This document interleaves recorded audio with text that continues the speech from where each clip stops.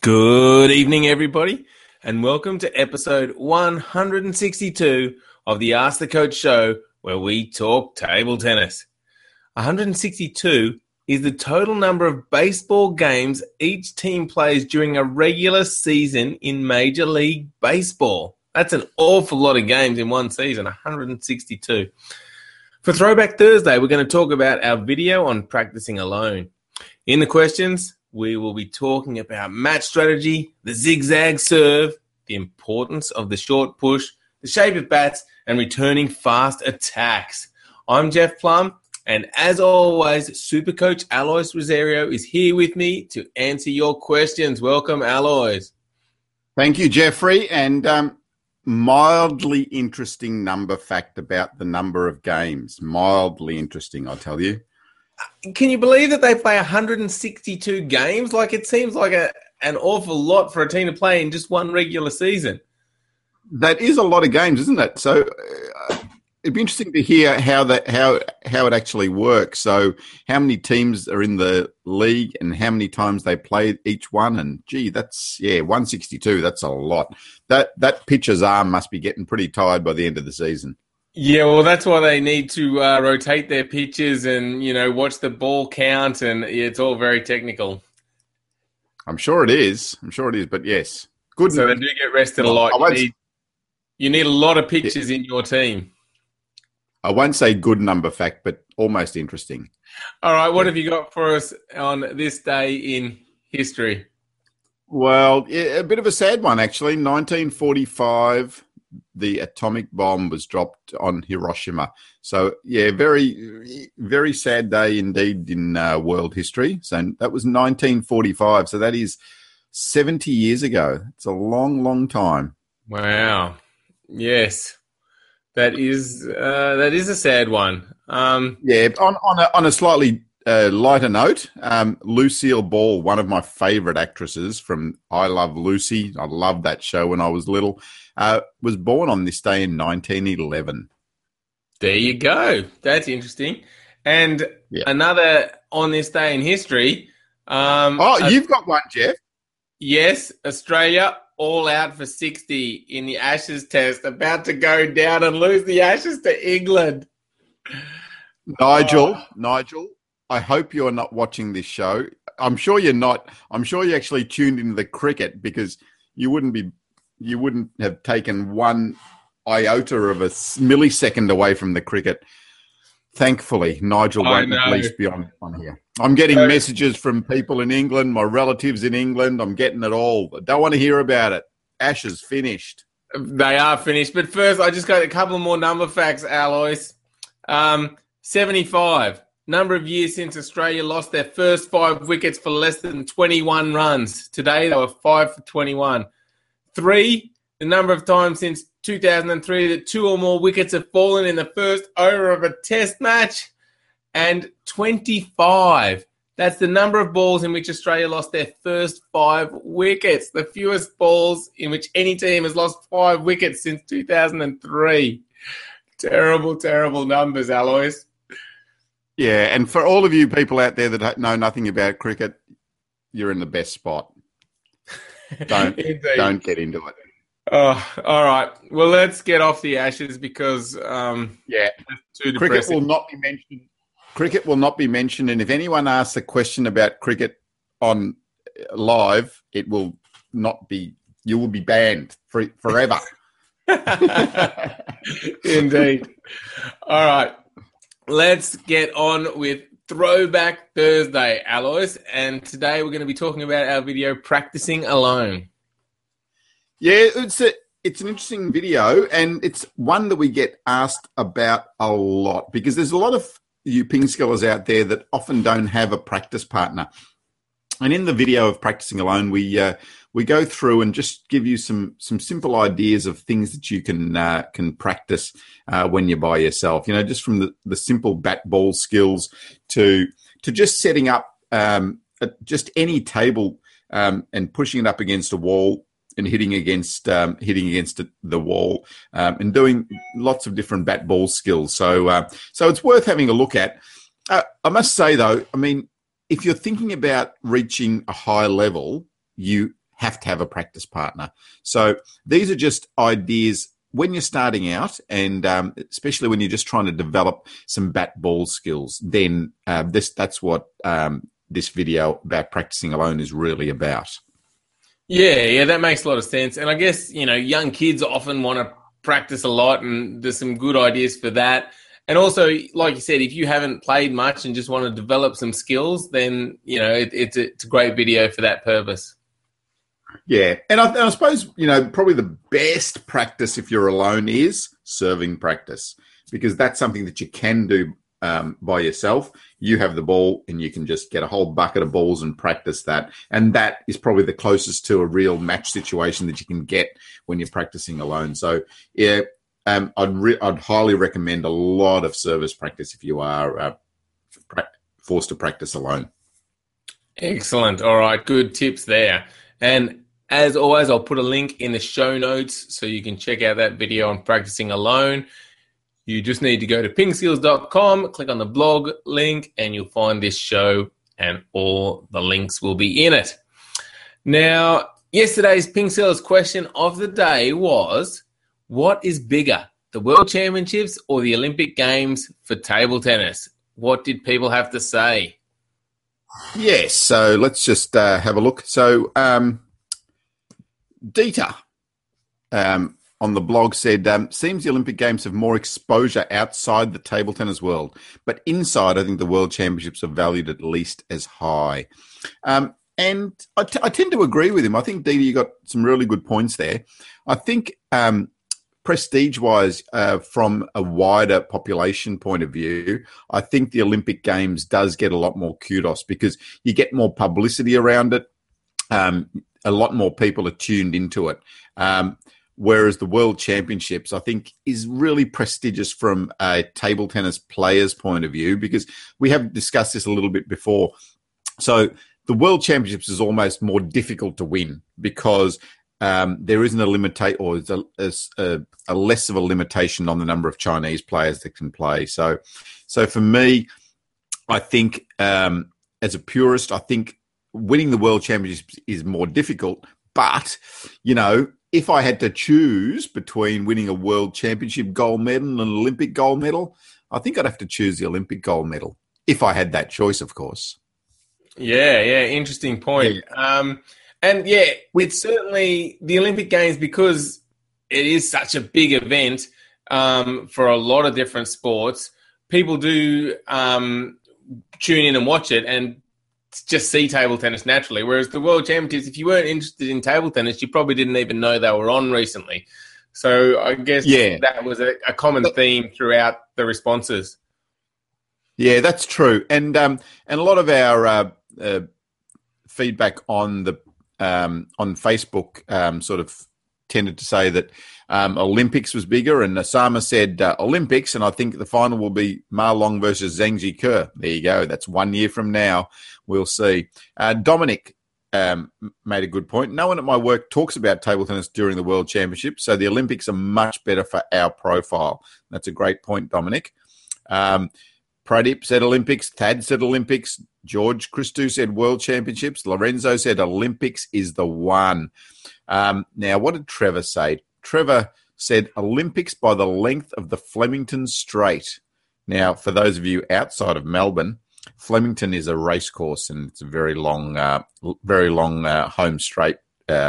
Flemington's where the Melbourne Cup is run. And Mitch Allender said, why Olympics? Much rather a championship with the best of the best. So there you go.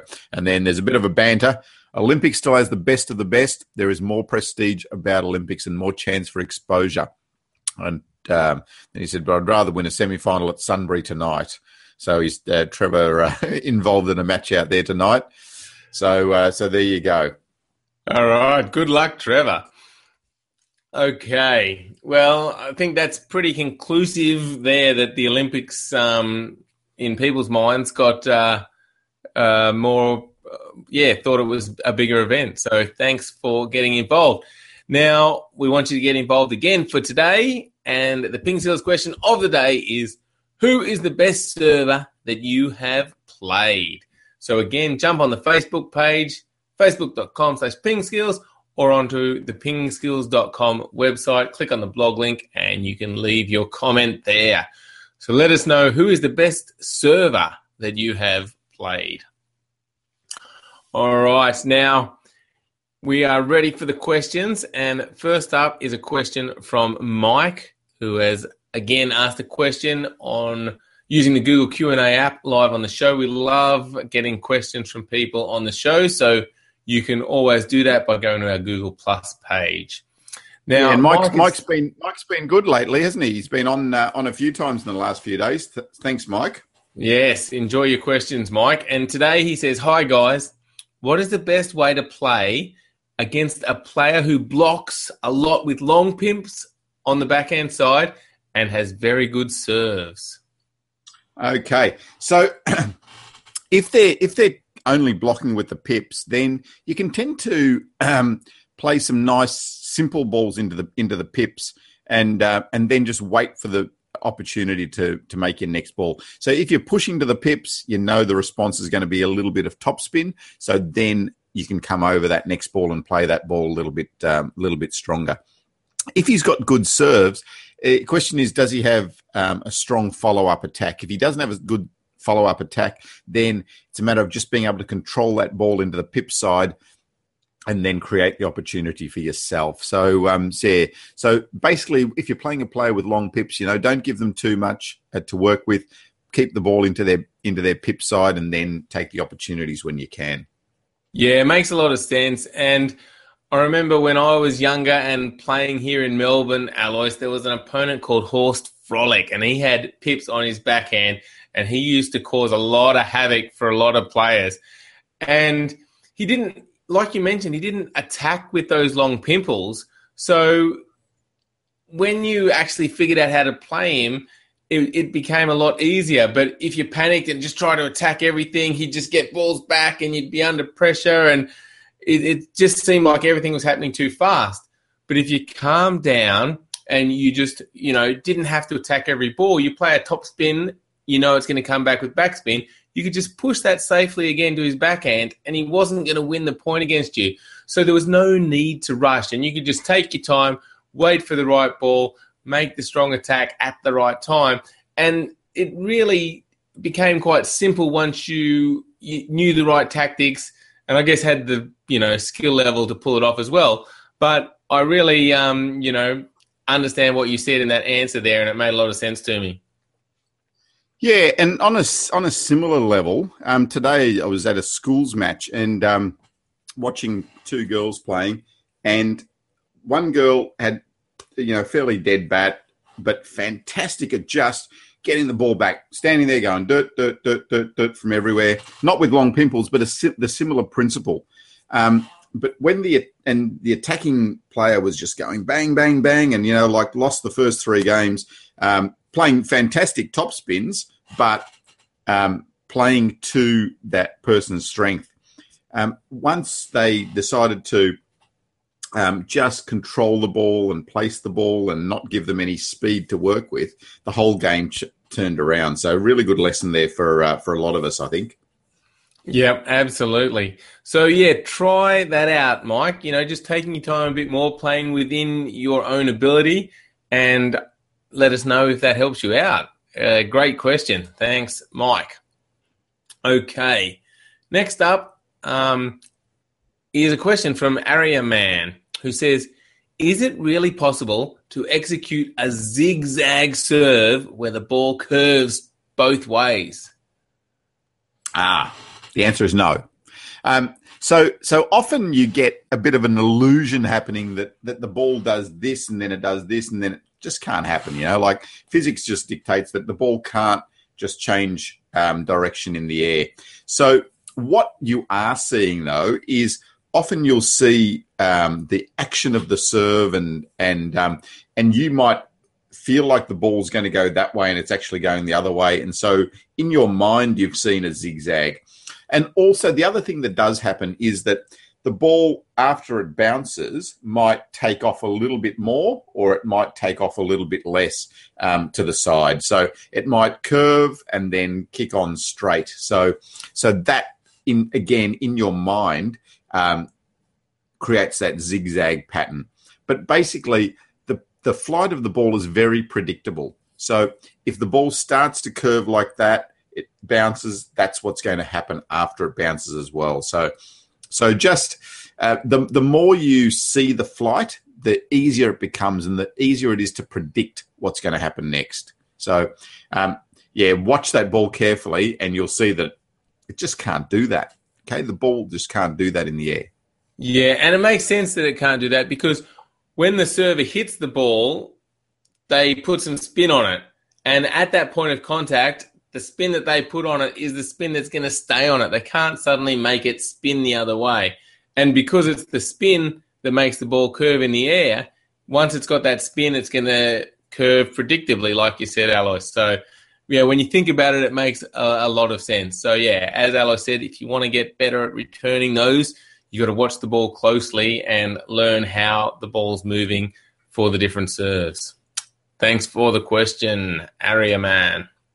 And sorry, just to add to that, Jeff, and it's almost a matter of ignoring the extra flourishes that they make with their service action. So watch that contact really carefully, and then all the rest that happens after that is just the illusion and trying to make you see different things. So just watch that contact and watch the ball really carefully as it comes out. Yeah, good point. And Alois, that's a good segue into our premium membership. If you want to get better at your table tennis, consider our premium membership because we do have a course on returning serve called Receiving Secrets. And we talk about all the things like Alois said there about, not worrying about people's fake movements, as we call them. And there's also lots of other good things for the premium membership. There is a Serving Secrets course. There's a 52-week training plan, which is really popular, along with 52 master classes to really take your game to the next level. Sports psychology section, multi-ball, lots of good things. If you're interested, go to pingskills.com and check out our premium membership. All right, next question is from Dakota, who says, I play a guy who at least 80% of the time will attempt to win the point on the third ball. He will attempt to attack both with flicks, both flicks and pushes, and I usually tend to push long to his backhand or wide to the forehand. Should I really practice my short push?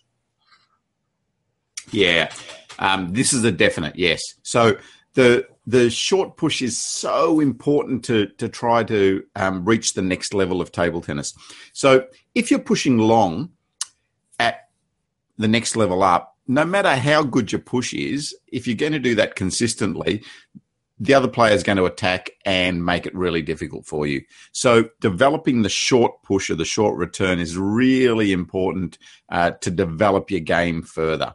So how do we execute the short push? The important things are keeping your fingers nice and relaxed on the bat. So don't do that, but keep the fingers on there, but nice and relaxed to absorb the speed and the spin on the ball. The next thing is take that ball as early as you can. So take it as close to the net as you can, or as close to the bounce on your side. If you let it bounce out here, it's difficult to then put the ball short onto the other person's side. Whereas if you touch the ball here, it's easy to drop the ball close to the net on the other side. So there's a couple of tips for you with that short push. But yeah, Dakota, definitely work on that short ball. If you can get that short return better, then you start to eliminate them making all those third ball attacks. It'll go from 80% to 40% or 30%. Yeah, it's interesting, isn't it? Because a lot of people will practice their forehand attacks because I guess it's a fun part of the game, and they'll practice hitting the ball hard on their backhand. But if you don't practice that short push, you're not going to get to use those strokes. I mean, it is such a critical part of the game. Yeah, it is. And it's totally underrated and totally under-practiced as well. So definitely, once you've learned the basics, that's definitely something that you need to start to think about, being able to play the ball short. And you'll see that top players have fantastic touch.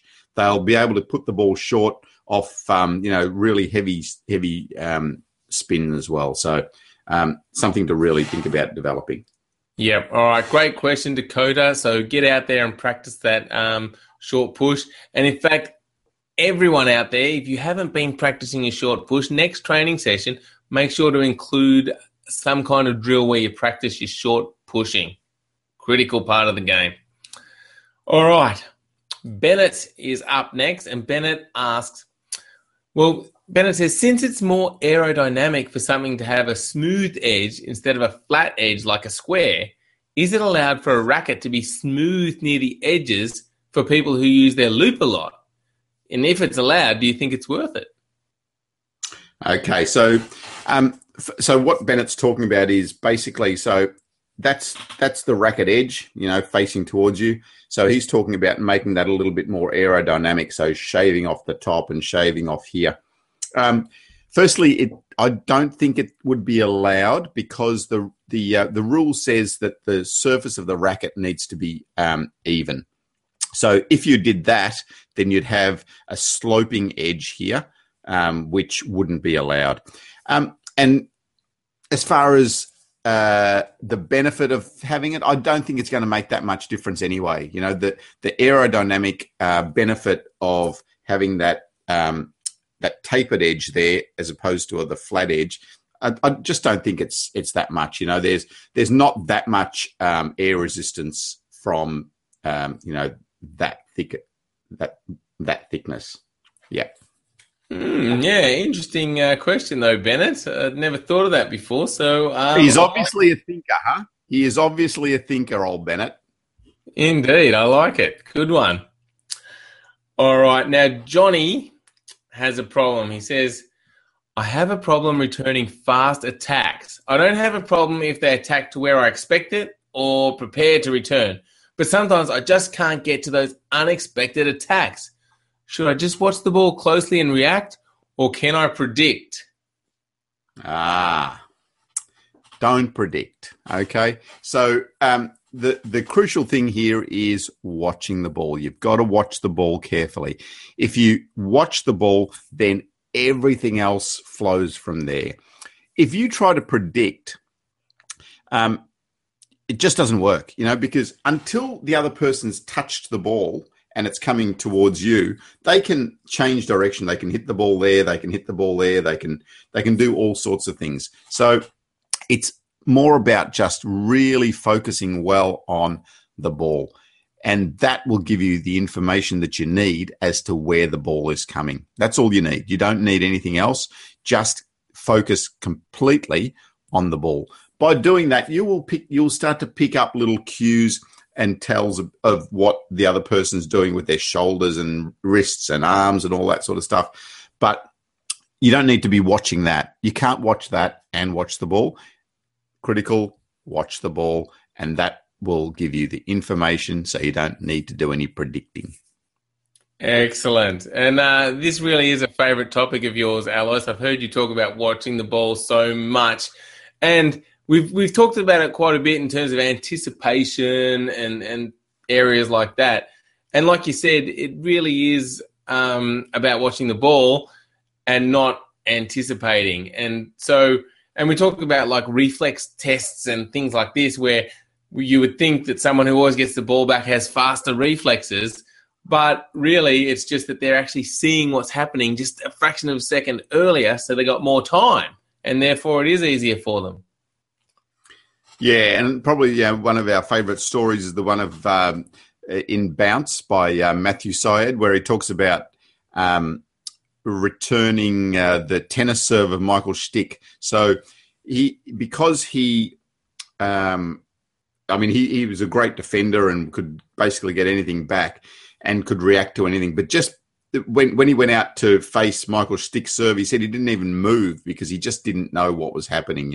He just couldn't see the ball and couldn't react fast enough. So, so that's interesting, isn't it? Because he could get balls that were hit faster and over a shorter distance back in table tennis.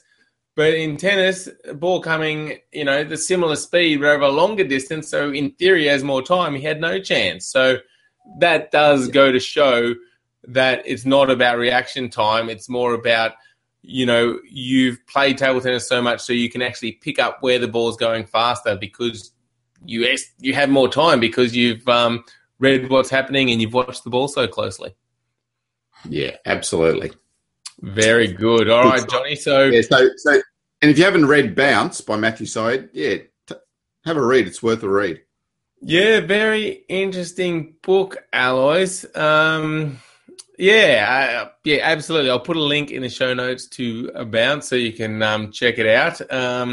He takes it to quite an extreme level, and I'm not sure I agree with 100% of what he says, but the majority of the book, I love what he says, and it makes a lot of sense. So, and certainly opens up the mind to a few different concepts. So, as I said, worth a read. And he also takes a lot of principles from a lot of other people as well. But I suppose having it in the table tennis context makes it a little bit more interesting for the table tennis players. Yeah, it certainly does, and I really enjoyed it. It was a great book. All right, Alois, that wraps up show 162. As always, I told you. Yeah. Yeah, I told you Nigel wouldn't be here. He's too busy watching the cricket, thankfully. Yeah, absolutely. Oh, my goodness. Anyway, make sure you check out pingskills.com. If you haven't yet, sign up for our free newsletter where we send out weekly tips that will help you improve your game. We will see you again tomorrow. Thank you, Alois. Thanks, Jeffrey, and thanks, Pingskillers. And, stay tuned, play lots of table tennis, and ask us lots of questions. See you tomorrow.